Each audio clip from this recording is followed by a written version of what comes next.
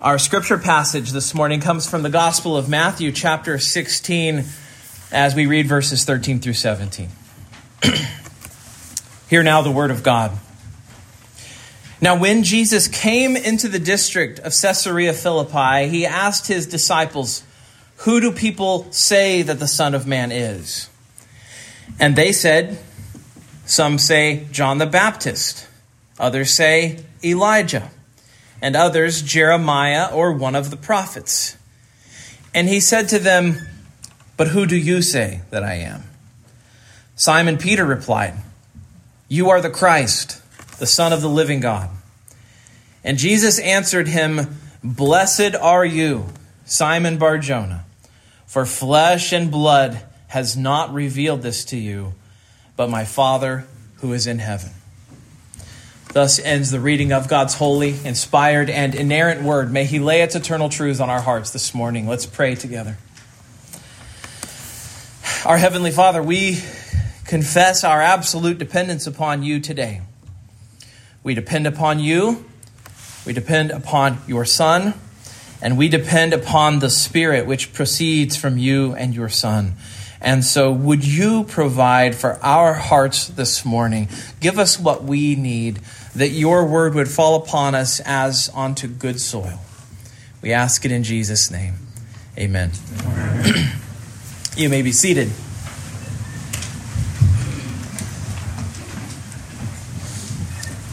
I'm weird in lots of ways, but one of the ways that I'm a little strange was that a lot of the guys that I went to seminary with, they went to college and then they went straight to seminary, and there was no gap in between. And I graduated from college an exhausted, weary man who knew that I could not go into seminary right away. And so I took 5 years. And during that 5-year stretch before I went to seminary, I was still anticipating becoming a pastor. I was still anticipating going to seminary. What I would do was I befriended as many pastors as I could, and I spent time with them, and I would ask them about their screw-ups, their mistakes. I wanted to learn lessons from people, and so I just asked for all sorts of advice. And I remember at one pastor, I asked, "What piece of advice would you have for me?" And on the one hand, this answer is kind of sad. On the other hand, it was helpful. He said, "Never ask what people say about you behind your back."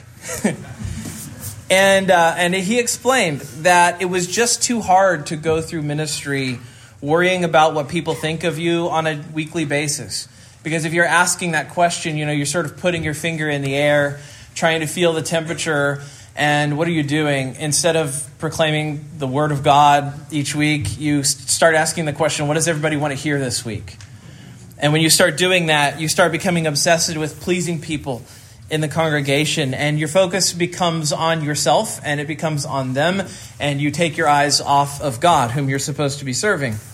And so I have tried my best to follow that. My philosophy is, if someone wants to complain, they should complain to me. Otherwise, I don't want to hear about it. And I try, Lord willing, not to ask the question, what do people say about me? I think I'm too scared to know the answer. But I'm even more scared of what asking the question does to my own heart. Well, see, Jesus, though, he is Jesus. He's in a class of his own. And he does what many of us in the ministry fear. And so he asks Peter, "What are people saying about me?" He would like to know the answer to that question. He's much braver than me, and he can handle the answer. And so he says, "Who do they say that I am?" And the answers start rolling in. You see in verse 14, he asks the group a question and he gets a group answer. Some say John the Baptist, others say Elijah, and others Jeremiah or one of the prophets. So we've got at least 4 answers here. A bunch of mistaken answers, right? Some of them are closer to the mark than others, but what you find is one thing in common. All of them think Jesus is just another of the prophets, right? Because every answer here is a prophet answer. Elijah's a prophet. John the Baptist is a prophet. Jeremiah is a prophet. And then there's that blanket phrase, or one of the prophets, right? whatever you are, Jesus, the people think you're a prophet. And all of these men were prophets, right? And the idea, the crowds, apparently what's getting across to the crowds is Jesus is one of them.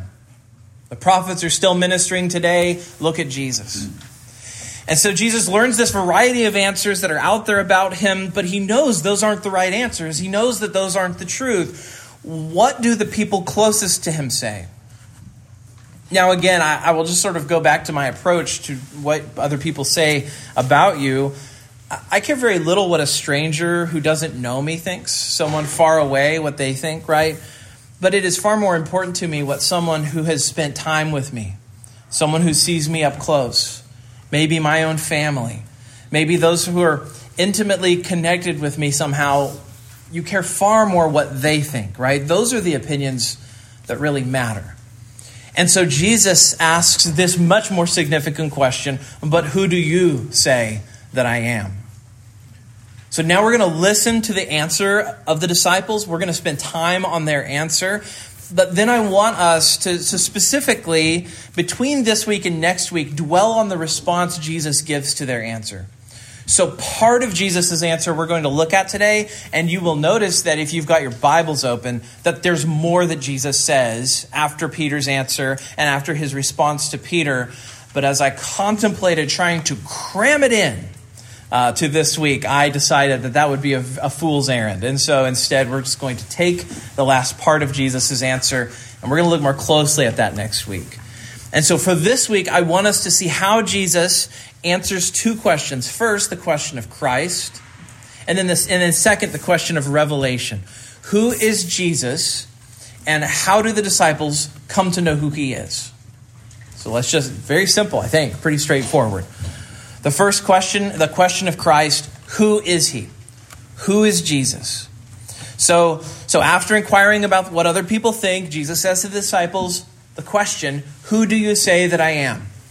And before we look at Peter's answer, just think about what is happening right here.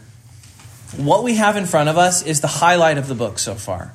What we have right now, you could almost call the climax of the book, because the whole book has been the miracles of Jesus, the teachings of Jesus, the healings of Jesus.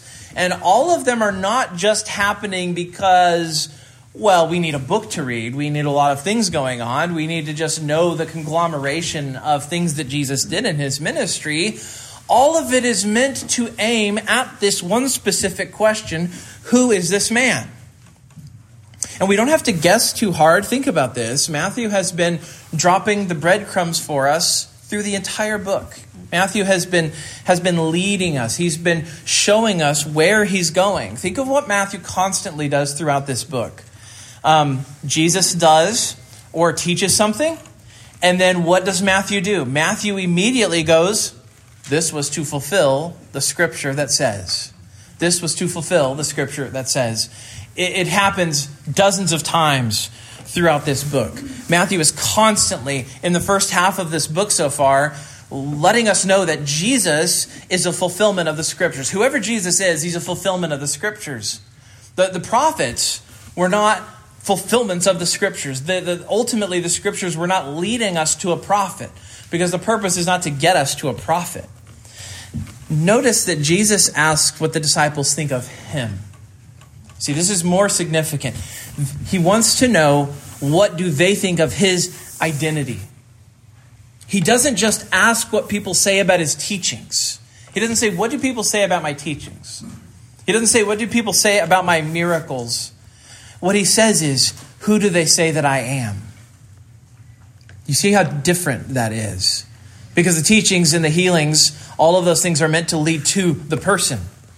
The question is central to Jesus because who he is central.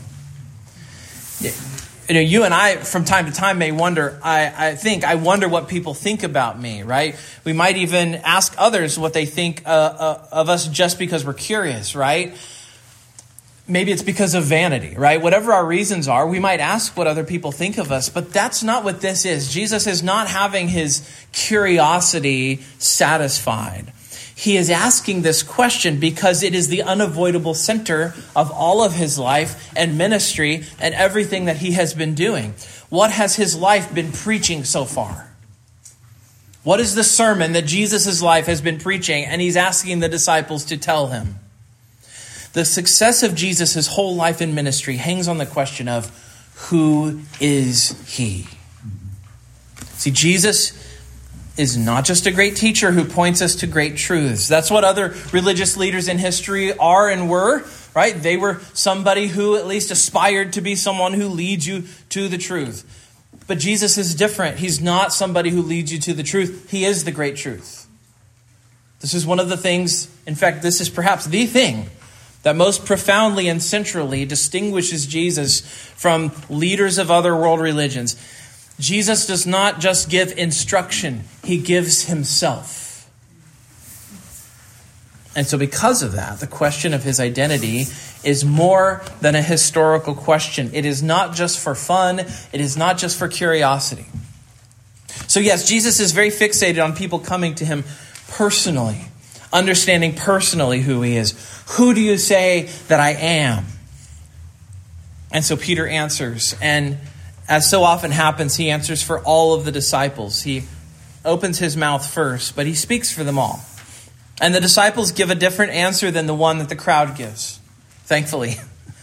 Peter says, you are the Christ, the Son of the living God. Right? The crowds think you're a prophet. I say differently. I say you are the Christ. Now maybe, especially if you haven't grown up in the church, especially if you haven't read the New Testament before, especially if you're new to the Bible, or maybe you're a Christian, but you hear a word like the Christ and it just sounds like a religious phrase. You haven't actually thought very much about what that word actually means. Let's talk about this a moment. The word Christ. The word Christ is a Greek word. If you've used the word Christ before, you have spoken some Greek. And the name Messiah, so the word Christ means Messiah. And the word Messiah is a Hebrew word. And so if you've ever used the word Messiah, you're using a Hebrew word. Messiah is a Hebrew word that means anointed. And so in the Old Testament, the people have had long been awaiting the arrival of a Savior who would rescue God's people. He was the anointed one who was supposed to come and sit on David's throne. And so the Savior was predicted. The Savior was anticipated. And he was awaited. So when we call Jesus the Christ, we are saying that he is the one that was predicted. He is the long-awaited Messiah and the Savior of God's people. He is the one that all the prophecies have been pointing to. He is the one that God's people have been yearning to see for centuries. And Peter affirms this in his answer when he says, you are the Christ. So if you ever think, well, what does it mean for Jesus to be the Christ? It means he's the fulfillment of all God's promises. If you really want to just simplify the answer, he's the fulfillment of all of God's promises. Second, Peter says more. He doesn't just say you're the Christ. He says you are the Son of the living God. Now, again, this term, the Son of God, is used a lot in the Gospels. John says that the whole reason he wrote his own Gospel is so that you would believe that Jesus is the Son of God. So this is a title that gets used repeatedly in the Gospels. Jesus regularly would speak of himself in a way that your average Israelite would not. An Israelite person might talk of God as the father of all of Israel. They would say that God is the father of Israel, that Israel is the son. They would say those sorts of things. But individually, you never see the prophets speaking of themselves as God's son. It's just a language that they didn't employ. And Jesus, though, when he's talking to people, he regularly speaks about himself having a relationship to God as Father. Jesus is the first. When you're reading, you read through the whole Old Testament, and you're just waiting. Why aren't people using the word Father? Jesus uses it all the time. Well, it's significant that no one's saying it until Jesus. Jesus has a different relationship to the Father than other created beings, other created people, right? When you ask the question what it means for Jesus to be the Son, it doesn't mean that he was born by the Father. He wasn't created in the way that sons are ordinarily made. He wasn't created at all. But that's how we think of sons. We think of sons as being created and being born. And in Western civilization, right, the son isn't considered equal to his father. So in the West, we think that honoring our father means saying our father is greater than us and honoring them in that sense. And yet, if you look at the ancient world, you did not honor your father because he was greater than you, but because you owed respect to him simply as your father. When Jesus speaks of being the Son of God, he speaks of a sonship that he had before anything that was created had ever been created.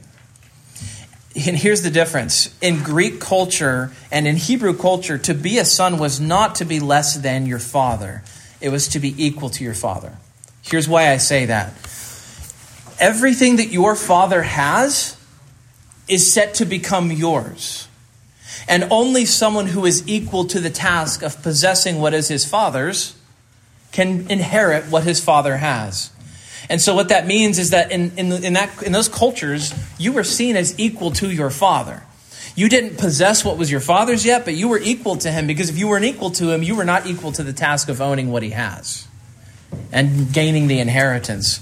And so in the time of the New Testament context, sonship was not about being lesser than. It was about being an equal in every respect. Being the son, then, is not a statement of Jesus' being created. It is not a statement simply acknowledging that he was born in the world like every other male, and therefore he's a son of someone. Because if that was the case, then he's a son to the Father the same way that all of us are sons to the Father, right? We're all created. We're all made.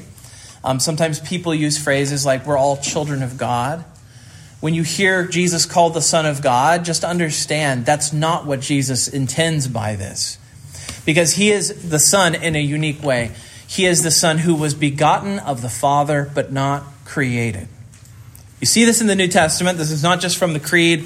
The rest of the New Testament shows us this. One of the most explicit places is in John 17. One of the most glorious prayers in the Bible. If you haven't read John 17, or maybe you haven't spent time there, I would really encourage you to read John 17 this week. John 17 is a private prayer from the Son to the Father. And in that prayer, you see a relationship that nobody else in the New Testament has. You see something very special and totally unique. Because you see Jesus speaking of himself as eternally sharing in the same glory the Father has. Can you imagine John the Baptist doing that? Could you imagine John the Baptist talking to God about a glory that he had with the Father before the world was made? Can you imagine any of the prophets doing that? Can you imagine Moses doing that? Moses was afraid to look in the direction of God. Could you imagine him saying to God, "Give me the glory I had with you before the world was made"? No, of course not. That would be ridiculous. Moses would probably make everybody stone you if you said that he said that. The Apostle John, in his own gospel, he is very insistent that this son, is unlike all other sons. You and I were not present with the Father always. There was a time when we were not. And Jesus, according to John, is son in a way that you and I are not. He was with God in the beginning, and through him all things were made that have been made. Jesus is the begotten one, but he is not the created one. So for Peter's here, he gives the answer. For Peter to say that Jesus is the Son of God means that in this moment, the disciples have seen something of the reality of this man whom they have watched healing the deaf, healing the blind, healing the lame, healing the sick. This man that they have seen walk on water, changing water into wine, stilling storms. These men see in Jesus more than just a prophet, like John the Baptist or Jeremiah. They are coming to understand that he is unique and utterly unlike all the prophets who came before. They are not looking at one of the prophets. Unlike those prophets, this man is the Son of the Father, and he has been from all eternity. This is why they render him worship. It's why after he stilled the storm, they worshiped him. It's why Thomas responds to the resurrected Jesus by addressing him as my Lord and my God. And we're going to look more at what Jesus says in response, but just know that this is huge. Even as they may misunderstand Jesus' mission, they misunderstand his prediction of his death and resurrection, they think that he's starting an earthly kingdom. They are so mistaken in so many ways, and yet they confess that he is the Christ, and they confess that he is the Son of God. They may not understand the mission of Jesus, but they do understand the person of Jesus. The second thing, though, that happens here is Jesus addresses the question of revelation. How is it that they get this answer right? They get everything else so wrong, it seems like. And yet here, it's like they stumbled on the truth. Look what happens in verse 17. Jesus responds to Peter's answer, right? This is where we find out. Did Peter give a good answer, or did he give another bad answer? He's given some bad answers before. Is this another one of those? Well, you can imagine Peter gives his answer and sort of holds his breath. And maybe Peter is a little more realistic about himself. Maybe he thinks, here it is. I'm really going to get it. I'm going to find out that I'm still Peter, right? He holds his breath, right? And, what did I just say? Am I far off? Have I got him all wrong? And instead, Jesus gives this amazing answer. Look at verse 17. Jesus answered him, "Blessed are you, Simon Bar-Jonah." That just means son of Jonah. "For flesh and blood has not revealed this to you, but my Father who is in heaven." So you can tell Jesus loves Peter's answer. Because he basically says, the answer you just gave me had to come from God alone. Wow. Man, Jesus is sure of one thing. Someone would not look at him and see that he is the Messiah and the Son of God apart from God. Apart from God's work in his heart, he would not see this. And here's what this should do. This should prompt us to ask a really significant question. How do we actually come to know God? How do we actually come to see the greatness and the loveliness of Jesus? One of my favorite places to look as far as this answer goes, first of all, you find it in Scripture. And that's, we're going to go to Scripture. But Jonathan Edwards once preached a sermon, and it has the most Puritan title. It's actually pretty short for Puritan titles as far as Puritan titles go. They could write some really, really long ones. But Edwards wrote a sermon called "A Divine and Supernatural Light Immediately Imparted to the Soul." A divine and supernatural light immediately imparted to the soul. Now again, by Puritan standards, that's very succinct. But here's the point that Edwards makes in that sermon. We need the Spirit to immediately help us understand what God is saying. Because without the Spirit, we will hear of God's word, but we won't savor God's word, and we won't respond to God's word. Instead, it's going to be, and maybe you've had experiences like this before. You heard God's word, you heard it preached, you heard it read, you felt nothing. You heard nothing, you were distracted, all sorts of things happen. But there are times when we hear God's word and it's like it penetrates through all the clouds. It's like a ray of light coming down from the sun through the clouds, and it hits us square in the face. And Edwards points out that having that happen, responding to God's word, involves a few things. And so the first thing he said was this: revelation involves our natural faculties. To understand God's word involves our natural abilities, right? Our ability to see, our ability to hear. Think of Peter, right? Peter, with his eyes and ears, has observed the life and ministry and miracles of Jesus. And we're like that in a sense, right? Because Peter knows about Jesus because of his senses. Well, the same thing goes for us. Now, we don't physically see the miracles and the ministry of Jesus with our physical sight, but we do with another one of our senses, our hearing, right? So we find out through our ability to hear or our ability to read. We listen to the word. We apprehend what God has done using our minds and our best thoughts and skills. And so we're involved in the activity of perceiving God's work somehow, right? So just as an example, if I don't speak loudly enough, you won't hear the sermon, right? You need to hear it. We read that actually in our reading this morning. Paul talking about the fact that how will they believe unless someone preaches to them? right? They need to hear. People need to hear. We are participants who need some kind of environmental input so that we have something to respond to in the first place. And that's why Paul says, how can they believe unless they hear? Our natural faculties are involved in understanding God's revelation. Now, second, though, Edwards says revelation involves outward means. And what Edwards means is that we don't just have a private experience where we receive new revelations. We need God himself to be the one to speak. It has to come from outside of us. We need God's word to communicate to us. We need to hear the gospel. And the way Edwards illustrates this, he says that the gospel is like a glass by which this light is conveyed to us. So God's light shines, and it's almost as though the gospel is a light or a piece of glass or a mirror that as the light hits it, it reflects off and it comes to us. So the gospel ends up being the lens in which we see the greatness and glory of God. So the glory of God is like that light, and the gospel is like the reflection and how it comes to us. Third, he says that only God's Spirit gives divine light. Now, just because you've seen the truth with your eyes, you've heard it with your ears, and you've thought about it with your mind, well, think about that. There are many people in the New Testament who view the ministry of Jesus. They hear the teaching of Jesus. They hear the preaching of Jesus.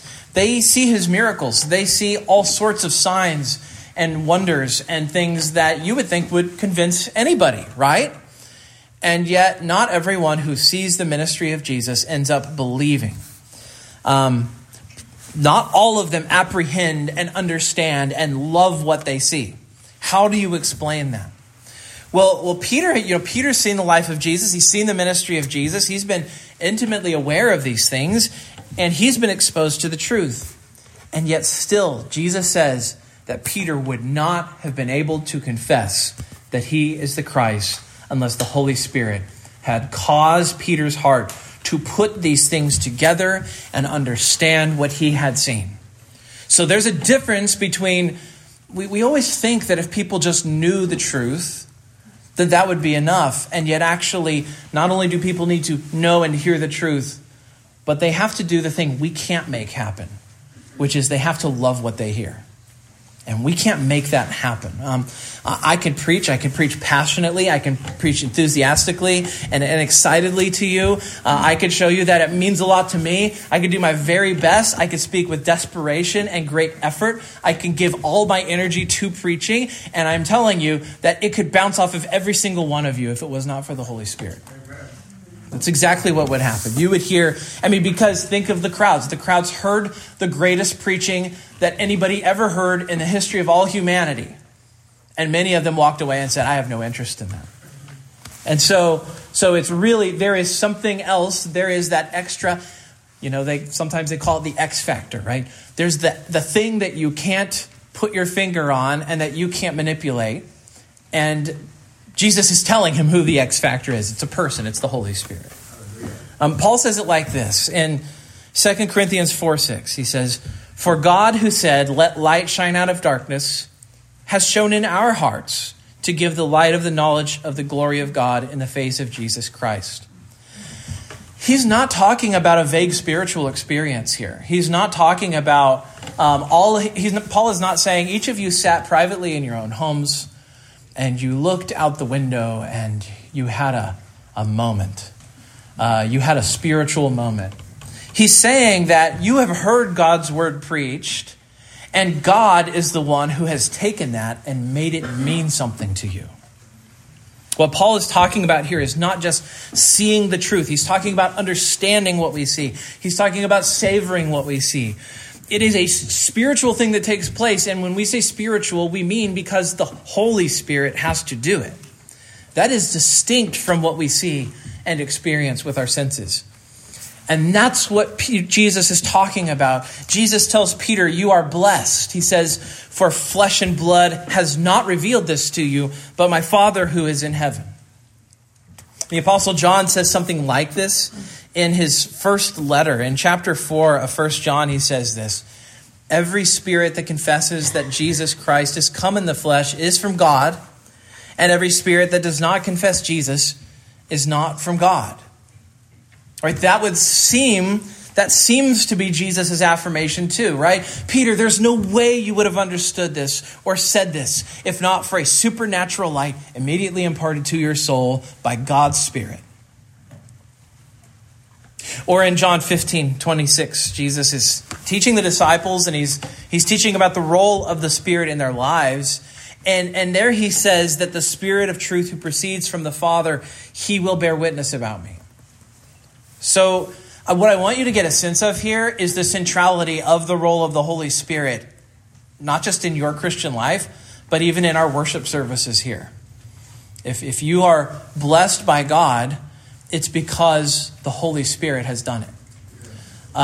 When the officers and I are in the office and we're praying before we come out here, that's what we're praying for. We're praying that the Holy Spirit will be active in this place, and we're not praying for me to be clever. We're not praying for me to be really polished in my rhetorical skills. You know that I am very often not very polished. Sometimes I say an awful lot. We don't pray about my ums, and if we did, I might say them less, but that's just not our focus, right? We're focused on the Word of God and the Holy Spirit blessing you. So the point here is that the Holy Spirit, the third person of the Trinity, plays an incredibly important role, not just in the life and ministry of Jesus, but in us receiving the ministry of Jesus. And not just the disciples, right? This is not just for the disciples. This is for us. Our own ability to understand the truth depends on the Spirit. If you have been here long enough, you may have noticed that every time I preach, we have what I call prayer of illumination. We don't have it in the order of service. We don't call it that, but that's what it is. And in the prayer of illumination, the minister prays that God would send his Spirit to help us understand the scriptures preached. We ask the Spirit to do that. And you may find yourself occasionally reading scripture and thinking, I don't get this. Or you're listening to a sermon, maybe even this one, and you're thinking, I feel lost. Now that could be the preacher's fault. In fact, it probably is. But I guarantee you this, if the truth is being preached, then when you ask God, help me see it, help me love it, help me to understand it, God will help you. You may not understand everything. There may be things you find challenging. There may be words you haven't heard before, and the preacher screws up and doesn't define his terms and doesn't tell you what the words mean, or he gets caught up in his own lingo. But by the Spirit's work, Christ will not hide himself from you. That's one application here, right? That we should be crying out to God to illuminate the Scripture, crying out to God to help us. But there's one more that I want to mention, and it's this. If we receive God's word and if we respond by looking to Jesus, then we should be humbled. We should be humbled. Because the world is filled with people who hear what God says, but they hate it. It's not an exaggeration.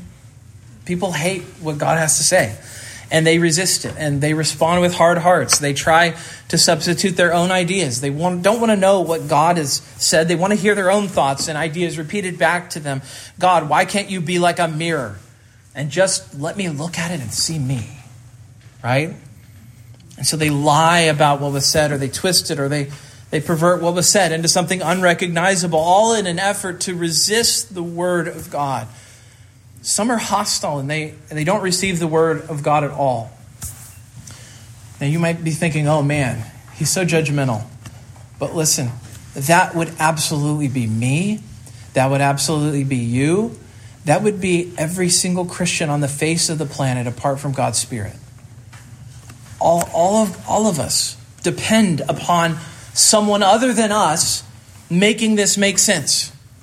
So you should be humbled and not proud, because if you understand something that others don't, you know who gets the credit, and it is not you. Amen. You know from Jesus' very words that if you understand that, if there is some truth you've heard and it's penetrated your heart and it's changed the way you see things, God gets the credit for that. Most faithful ministers that I know have had one time or another had somebody come up to them after a sermon and say, I never saw that before. Now I see it clear as day. Thank you for helping me to treasure Jesus. I'm on a text thread with my friends, and sometimes you'll hear, I had a pastoral disaster today.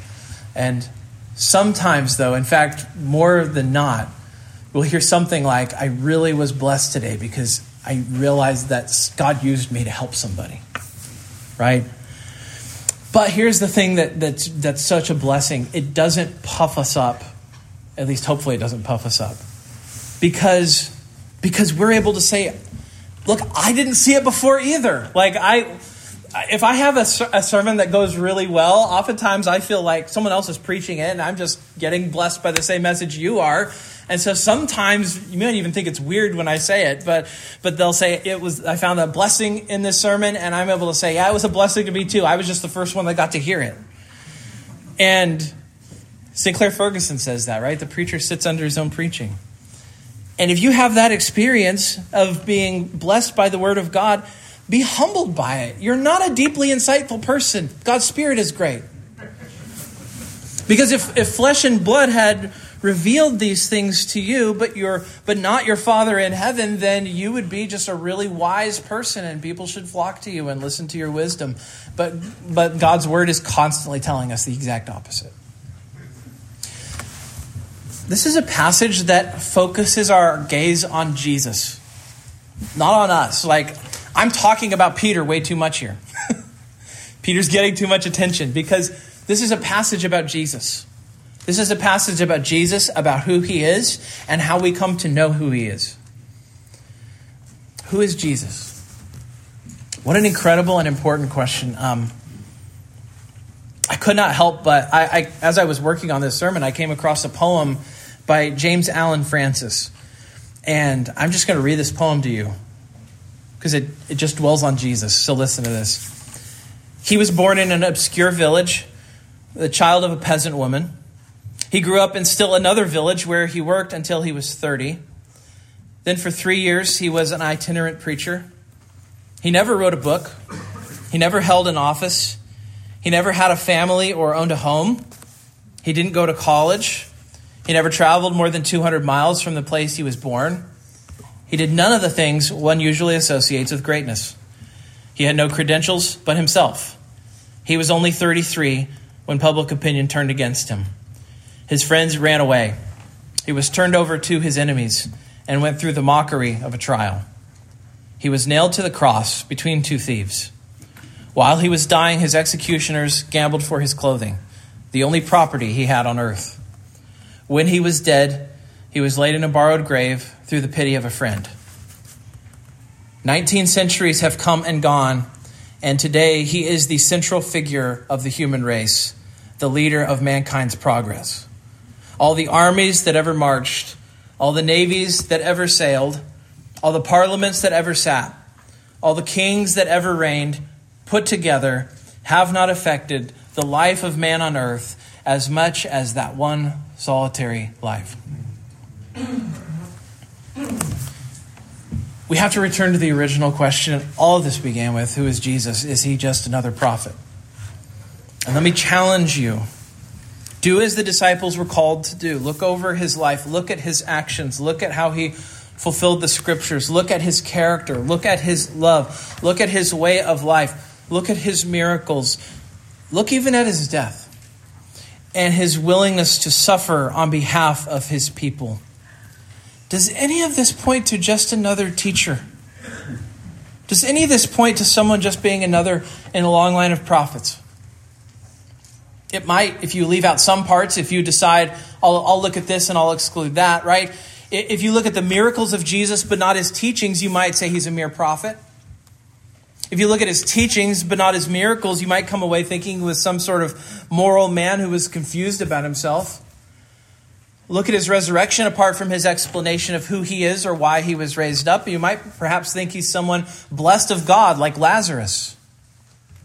But put them all together, and we have before us, I think, an inescapable conclusion. He could not teach what he taught, do the miracles he did, fulfill the scriptures like Matthew is constantly pointing out to us, if he was not the one that Peter identifies him as here in this moment.